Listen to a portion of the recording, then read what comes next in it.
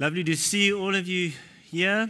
The intrepid one, the brave ones who got up early after a late night. But what a joy to be in the house of the Lord with His people. To start the year like that. David wrote, he said, my soul longs to go to the house of the Lord.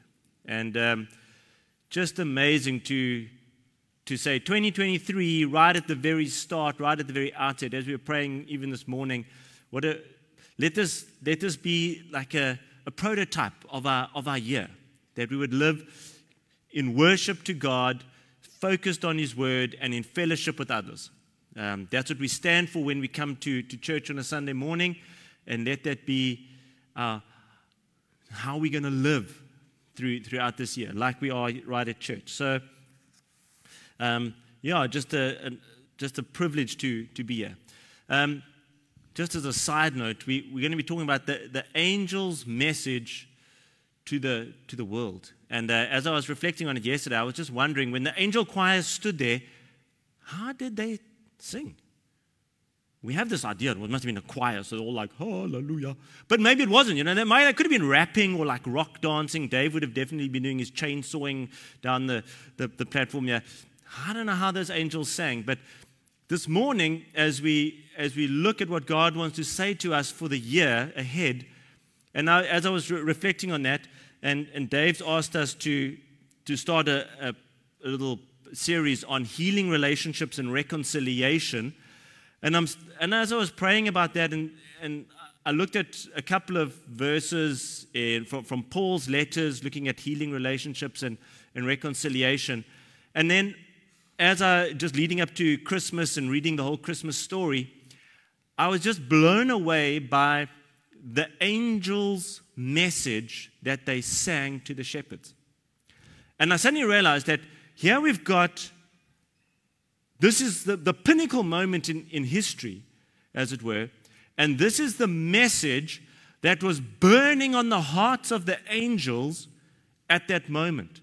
At the birth of Christ, at Christmas time, the angels and all of heaven are burning with a message. And they, as the archangel Gabriel speaks to the shepherds, and he speaks to them, and he's delivered that first message, then suddenly the whole heavenly host, all these angels, they can't contain this message any longer. And they burst out in song, whatever kind of song it was, they burst it out, and they're saying, here's the message for the world at this pinnacle moment in time. And I kind of thought, well, if we're going to start our year in church, what a better message to hear than, this is it. This is the burning in the hearts of the angels. This is the message they can't contain. Wow, it's got to get out there. Let's look at that message today. Let's see, what was that message that just burst out in song from them at that moment of speaking to the shepherds. And so that's the text that we're going to be digging into, and we're going to be seeing how it applies to our lives and to our church with regards to reconciliation and peace and healing relationships. So if you've got your Bibles with you, we're in Luke chapter 2, and I'll read from verse 8, it just gives us the context, and then we'll get to the song of the angels in verse 13 and 14. Luke chapter 2, and it says, "And there were shepherds living out in the fields nearby, keeping watch over their flocks at night. An angel of the Lord appeared to them. The glory of the Lord shone around them, and they were terrified. But the angel said to them, 'Do not be afraid. I bring you good news of great joy that will be for all people. Today in the town of David, a Savior has been born to you. He is Christ the Lord. And this will be the sign to you. You will find a baby wrapped in cloth and lying in a manger.' Then suddenly a great company of the heavenly host, all these angels, appeared with the angel, praising God and saying," and this is their message to the world, "Glory to God in the highest, on the earth peace to men on whom His favor rests." And then the angels left them.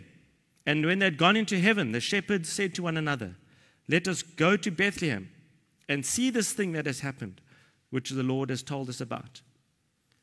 So in today's world, where there is so much negativity, so much heartache, so many broken relationships, so much moaning and groaning. Eskom can't do this. My boss can't do that. My child is just, there's just stuff that goes wrong. There's no peace. There's no joy. People are grumpy. People are sad. It's been a tough year. I was reflecting now. This time last year, as we sat in church, we were wearing masks in the middle of the fourth wave of COVID. Now we sit here free. God has been good to us. But there is so much, there's sickness and difficulty. How do we go about that? Where's our joy? Where's our peace? Where's that interrelational? Why can't we look at others in the eye, look at them in the eye and say, good, blessing, great. Surely that's the message that we want. And that's what we're going to see, is God's message to the world through the angels here. So if we unpack the message of the angels, the first thing that we see, the first thing that they say, the first thing that's burning in their hearts is glory to God in the highest. Glory to God in the highest. The first thing that they can say, and as they bring a message to the world, is God must be glorified. And there's two elements to this. First of all, we worship God because He deserves the glory. Okay? He deserves the glory. He is God, and therefore we must worship Him as God. If we worship anything else, it is an idol.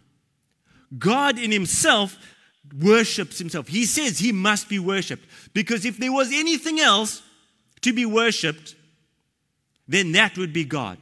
But God says there is nothing greater than me. And so we worship God simply because of who He is as God, supreme. He is all-powerful, all-knowing, and everything that we need. But there's more to that. We don't just worship God because He deserves to be worshipped. We worship God because we delight in Him.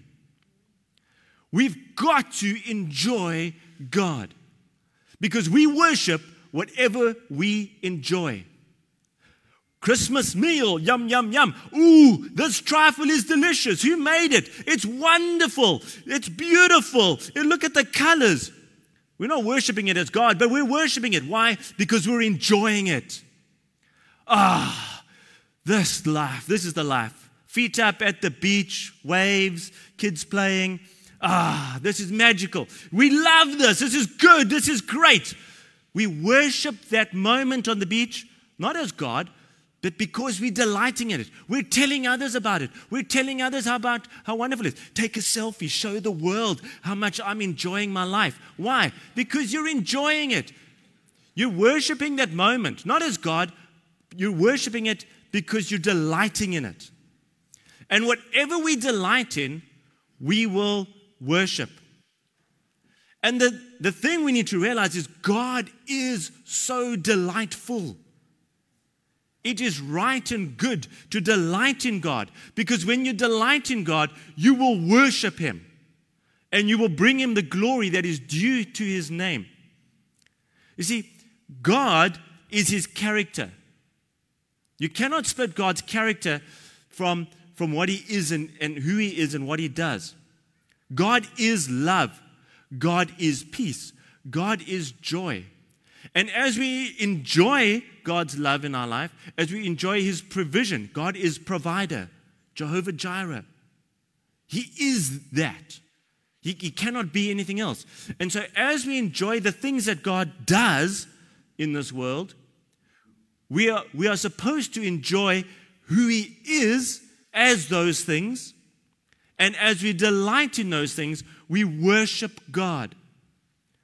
And so it's really important to recognize that we need to be worshiping God if we're going to be living right. Because when we worship God, it positions us correctly. God and me. When we cannot be thankful for what we have, when we cannot see the character of God in what He's doing, if we're just looking for the gifts and not the giver, we are elevating ourselves to the places where we want and we need, and it becomes a thing of self and sin rather than the glory of God.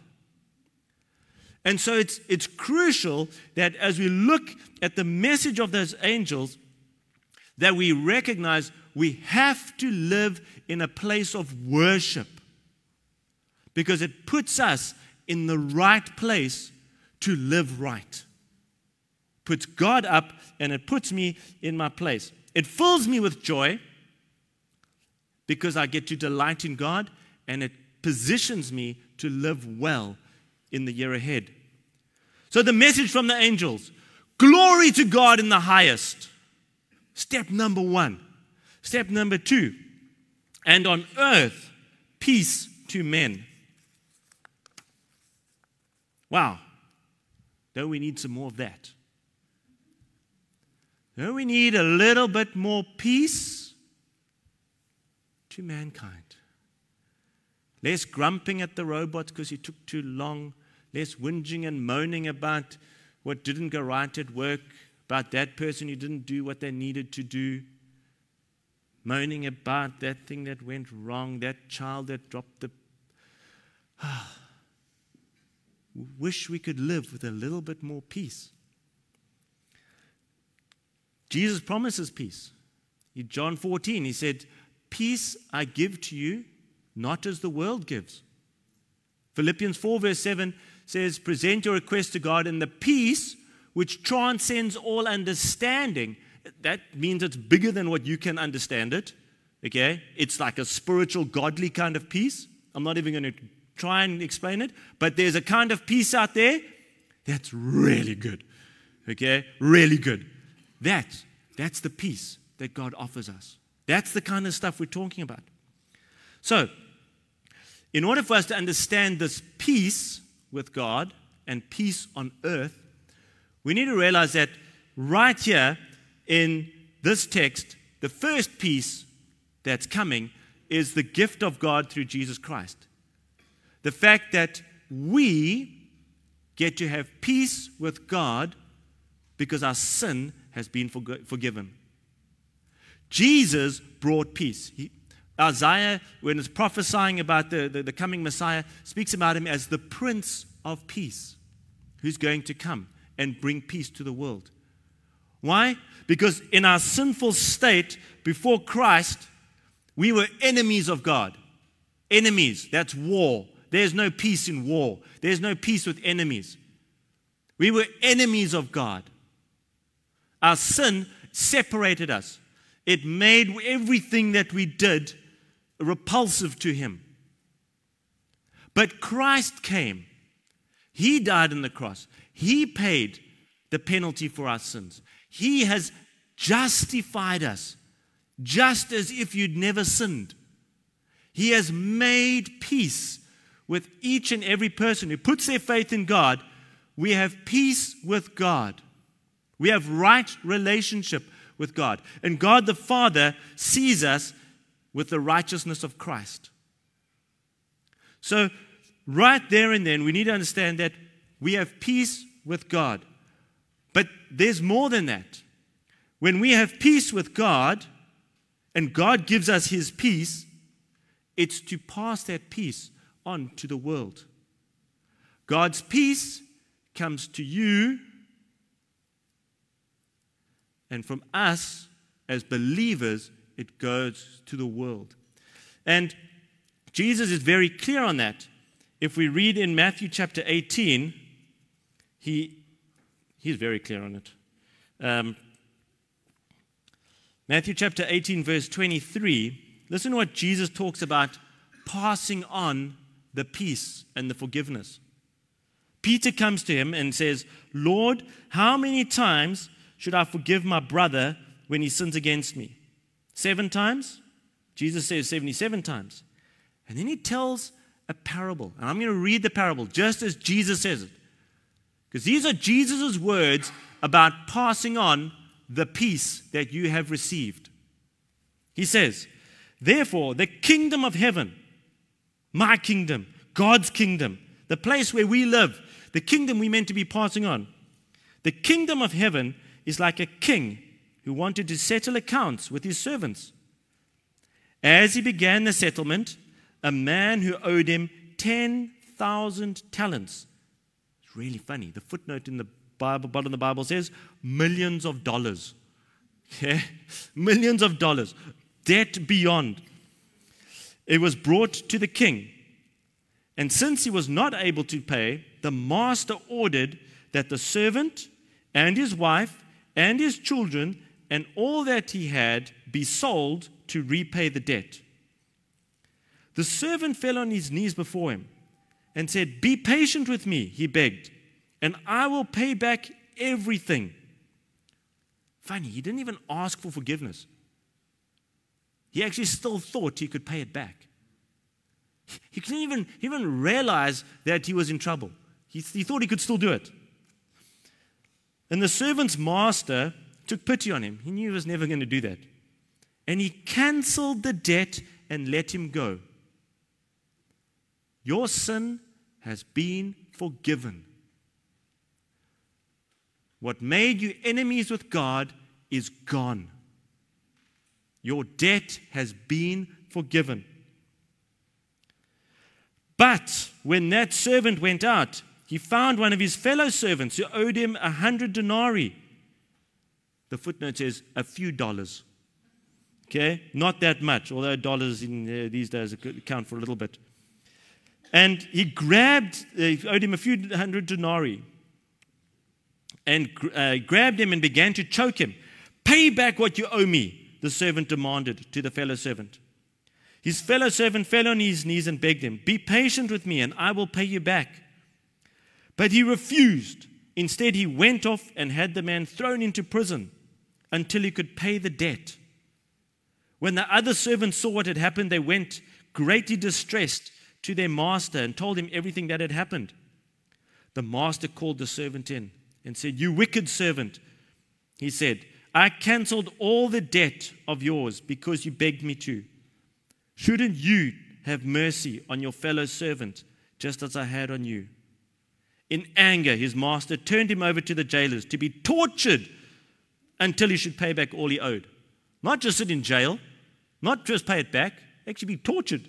Then he got off worse. "This is how my heavenly Father will treat each of you unless you forgive your brother from your heart." Peace from God to me and you. Peace to mankind that flows from us. Peace from God, peace to man. We have received boundless peace, unlimited peace. But yet we struggle to give it out. We don't want to forgive that one. We don't want to live in joy with that one. We want to lord it over someone else. Why? Why? Because we are more satisfied with being judgmental and building ourselves up and being better than someone else because I got it right and you got it wrong and you made the mistake. So I am the boss in this situation. And we take more pleasure out of that than the pleasure of living in peace with God and peace with man. We call it the Yabat syndrome. Now, Yabat. Yabat sounds like it's a Jewish thing that Jesus is going to explain. No, it's a South African thing. Yabat. You know, you should forgive that guy. But do you know what he did to me? You know, it wasn't actually such a big thing. I think you should let it go. Yeah, you are right, but if you understood the way they spoke to me, then I actually can remain justified in what I'm saying. Okay? And we live our lives knowing the truth, yeah, but. Okay? And we justify why we can rather, why it's better for me to point out specks in your eyes and not look at the log in my own eye. Why it's better to judge others and to lord it over others. Because it makes me feel superior. It makes me feel righteous when I can see your sin. Makes me feel good because I didn't do that. Bad person you, good person me. And we choose this whole thing. We choose not to forgive. We choose not to give peace. But Jesus has told us, you have received the peace. As a believer in Christ, you have received boundless, limitless peace. And the message from the angels is peace to earth, to all mankind. And it's us who need to be passing that on. That's where the joy in life comes from. Why? Because God is a God of peace. As you give peace, you experience the God of peace. You then delight in the God of peace. You glorify that God of peace. You live in a place of joy unending.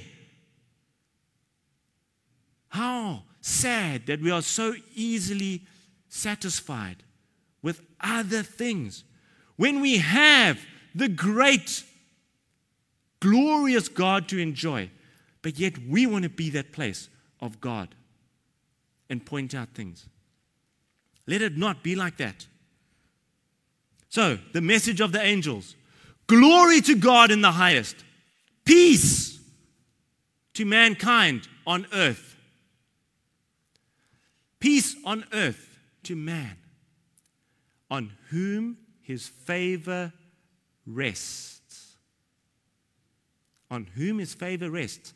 The King James Version says, and that's the ones we always sing in the Christmas carols, peace to earth and goodwill to mankind. Favor, goodwill is what God lavishes on us. It's not peace on earth to God's favorite ones. It's peace on earth, on mankind, on whom God's favor rests. God's favor is lavished upon you. It's the unmerited gift that God has lavished upon all mankind in sending Christ.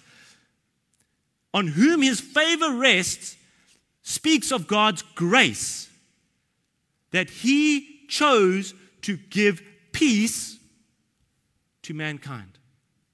Unmerited. You didn't deserve it, but God in his love, and he looked at us and he so delighted in us that he chose to bring peace to the earth through Christ. That's what it means when it says, on whom his favor rests. It speaks of God's wonderful, overflowing, generous love that just poured out. We often like to see God's grace as, sure, I must have been actually quite good that God would give me grace. Okay? But the thing with grace is this. Grace says more about the giver than the receiver. Because anyone who can lavish grace on their enemies, wow, those must be good enemies. No, that must be a good God. Okay? And somehow we get our minds wrapped up in this thing of like, I must have actually been quite a good bad guy for God to still love me. Guys, no. Grace says God has put his favor on you unmerited. And if we look at this whole thing of peaceful relationships and reconciliation, this is where we see that God has blessed us. He has blessed you this year to be the one who passes on peace to that person who irritates you. You have the God, because and this is where God has shown us that there is the greatest delight is to lavish love on people. Because when God sent Christ, He did it for the joy of Him, for Himself. He loved to lavish grace on us. It delighted Him to reach out to us. He didn't do it because He had to. There was no duty. It was pure delight when God reached out to us. Pure delight. And God has shown us that to reach out in grace is the greatest joy there is. You have the opportunity this year to reach out in peace in every circumstance. You have the opportunity to take that first step across the room, to stretch out that hand and make peace and bring peace. Why? Because you have peace. And it is always for the glory of God, which is our greatest delight. And if we can live like that, we will live differently in 2023. So, the message of the angels to the world that was burning within them. Glory to God in the highest. On earth, peace to men, and from men to men. Peace. Let it rain. Let it go. Let there not be moaning and whinging and fighting and squabbling. Let there not be broken relationships. Because my children, God's children, understand grace and understand that there is no greater joy than to run across the room and in grace to offer peace to those around them. And so wherever it applies in your lives, there might be things even right now where you're going, you know what? I'm living in animosity between myself and another person. There's some kind of grumpiness. I need to reach out in peace. Maybe it's just a thing in your heart against your work situation, government, municipals, whatever. You're living with an uneasy, disgruntled, grumpy attitude. Church, we have peace. Let us pass the peace on. Let us be the first ones to take that step for the delight and the glory of God. It was the message of the angels in the beginning, and I truly believe that as a church, it's the message that we should be living out and hearing in 2023. Let's pray together. Worship team, you guys can come forward. We're going to just close with a song after that. Father God, thank you that you don't change, that the message you gave to the world 2,000 years ago is the same message we need to hear today. It's as relevant as it was then to the shepherds as it is to your church today. And God, we recognize that in our sinfulness, it's not easy, but we know that to live in this way, is so freeing. It's so delightful. Grant us your strength, I pray, Lord Jesus. Grant us your strength that we can live victoriously in this way. Amen. We're going to close with a song. And I want to encourage you, take some time in the song to reflect on how you would take these truths to apply in your life. What people in your life do you need to send this to? Do you need to walk this out with? Is there someone who you need to go and reach out to? And just allow God to stir up the faith. We'll know what we're meant to do, but it's not easy because we don't trust it. But allow God to stir up that faith within you, the strength to do that as we worship God together. Thank you, worship team.